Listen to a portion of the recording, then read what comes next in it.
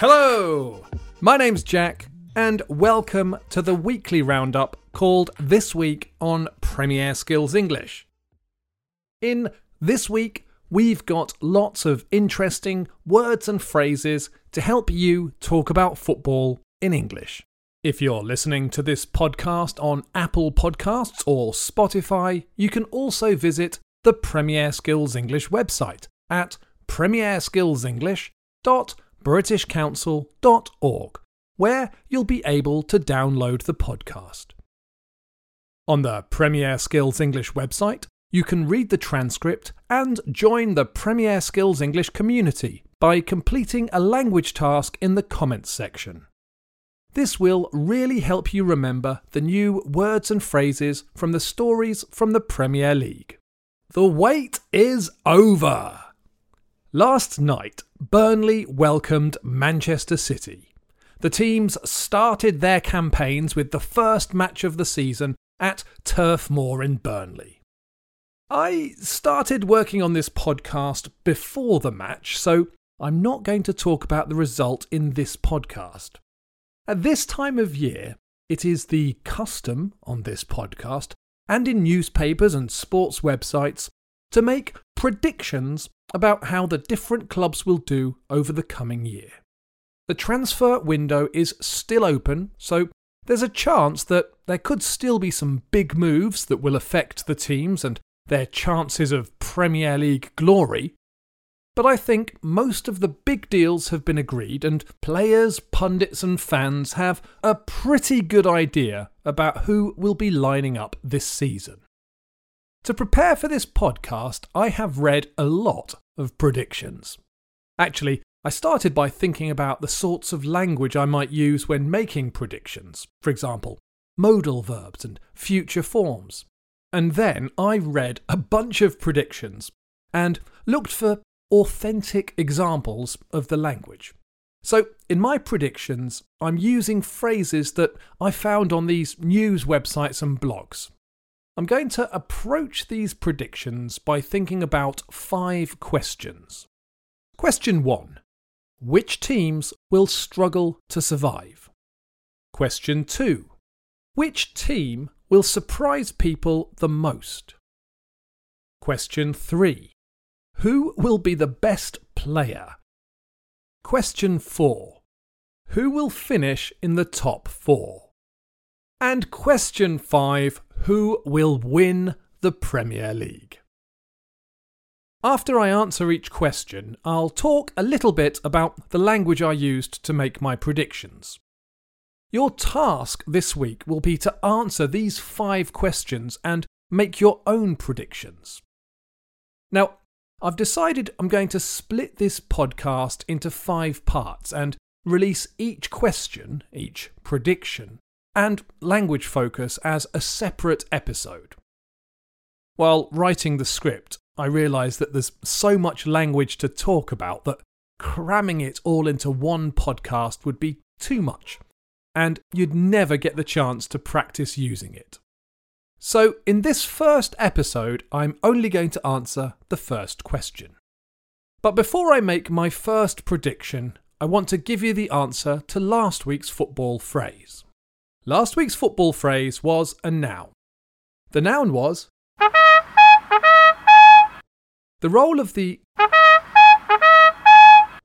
football team depends on the manager, but they're expected to lead their team and to make sure the team communicates well and that new players, especially younger players, are supported by the more experienced team members. Congratulations to JB Art from Nigeria, Sat from Japan, Karim Zain from Egypt, Alex from Ukraine, Viet Wing Go from Vietnam, Hassan from Turkey, Ken from Japan, Mo Beckham from Turkey, Ahmed Amar from Egypt, Bickus from Egypt, Renan from Brazil, and Andre Torre 102 from Brazil. Welcome to the podcast, Andre Torre 102. You all worked out that the phrase I was looking for was captain. Keep listening till the end of the podcast for a new football phrase. Now it's time for me to make my first prediction.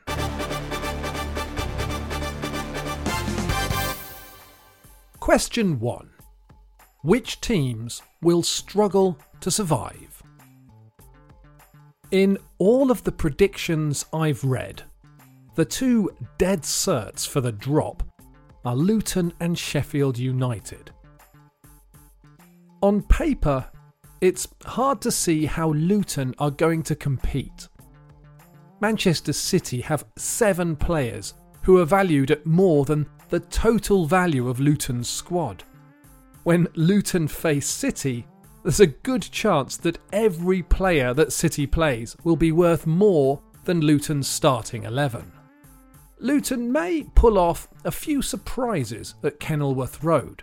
Some pundits have suggested that the charms of the Hatters' ground might be enough to put off their opponents. However, I don't think that these will ultimately amount to more than embarrassments for their opponents and won't be enough for Luton to dodge the drop. Sheffield United have sold Iliman Ndiaye and Sander Berge. The loss of these players will be massive for the Blades, and it's difficult to see how they'll survive. It's more difficult to predict who will take the 3rd relegation spot. Both Wolves and Fulham have had chaotic summers, and some pundits have plumped for Wolves following Julian Lopetegui's exit. However, the season will be a struggle for Bournemouth, Forest, Everton, Palace and West Ham, so I'm going to pick Wolves, but I'm not very confident about my prediction.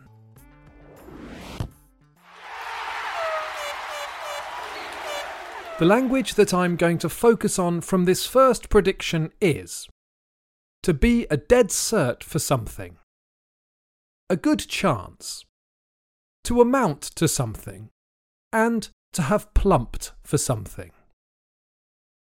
A dead cert for something is something that is very likely. This is quite informal and more common in Britain. We used to use the word cert for something that we were certain would happen. If you are certain, you know something and have a strong sense that it is true. However, the term cert is no longer used on its own and only survives in the phrase a dead cert, meaning something that you are very sure will happen. We use it with the preposition for.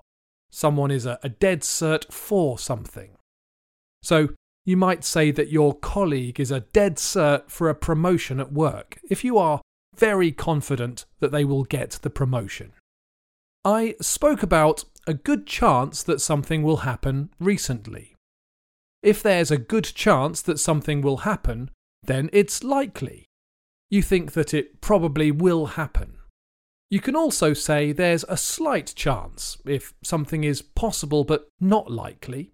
And there's no chance at all if you think that something is impossible. There's an old song from 1932 called I Don't Stand a Ghost of a Chance with You. The collocation to stand a chance is quite common, and it means the same as to have a chance or have a possibility. A ghost of a chance is a tiny, tiny possibility. In the song, the singer sings about someone that he wants to be with, but he doesn't think that he will be able to attract them. He has no chance at all. He doesn't stand a ghost of a chance. To amount to something means to be equal to or to add up to something. Most commonly, it's used with numbers.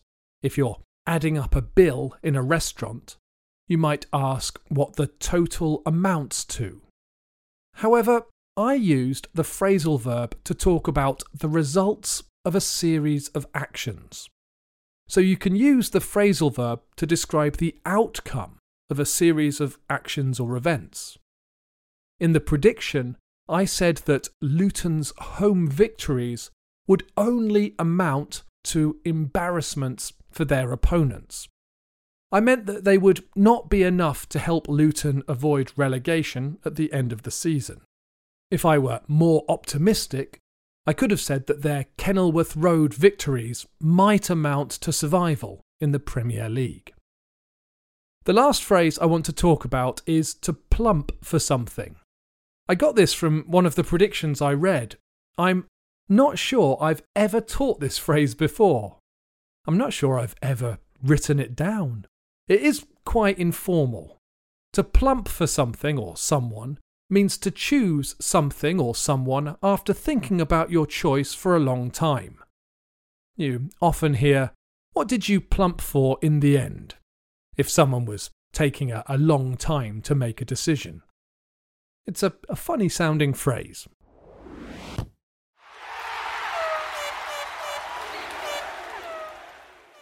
Your challenge this week is to make your own prediction about which teams are going to struggle to survive in the Premier League this season. I'm going to publish another episode tomorrow with my second prediction, and then another and another and another. For each episode, I want to read about your predictions, and then at the end of the season, I'll look back and we can see whose predictions were the most accurate. Now it's time for this week's football phrase. As this podcast is going to be split into 5 episodes, there will be 5 football phrases, so I hope they will be easy. This week's football phrase is a team. That's a massive clue right away. The fans of this club are known as the Toon Army, and the club mascot is a magpie named Monty. Do you know which club is this week's football phrase? If you know the answer, be sure to leave it in a comment on the page for this podcast on Premier Skills English. Before I finish, I'm going to go through the answers to last week's language challenge. Number 1. Brendan Rodgers has held treble building workshops with his Celtic stars and made it clear he demands ruthless aggression from his players in the hunt for more glory. Number 2. In 1999, Cleo Lake was a gallery assistant at the Respectable Trade exhibition, the first major exhibition to acknowledge that Bristol was even connected to the trade in enslaved Africans. Number 3. All of a sudden, things are looking up at Chelsea, and defender Chilwell, who is looking forward to the new season, says Pochettino immediately identified they were not fit enough and corrected it straight away. Number 4. Terminator creator James Cameron says AI has taken over, and it's already too late. Number 5. Former Manchester City playmaker David Silva has said his goodbyes to football as the World Cup winner and 4-time Premier League champion was forced to hang up his boots after suffering a serious knee injury in pre-season training at Real Sociedad earlier this month. Number 6. Dolly Parton said, "My personal life philosophy is grounded in my childhood and in my spirituality. I've always had a lot of faith." Number 7. It's time universities recognised the value of teaching experience instead of hiring based only on the number of publications. Number 8. Former Leeds United star David Prutton believes that the current Whites midfielders Brendan Aronson and Tyler Adams will relish the prospect of playing England in the group stage of the World Cup.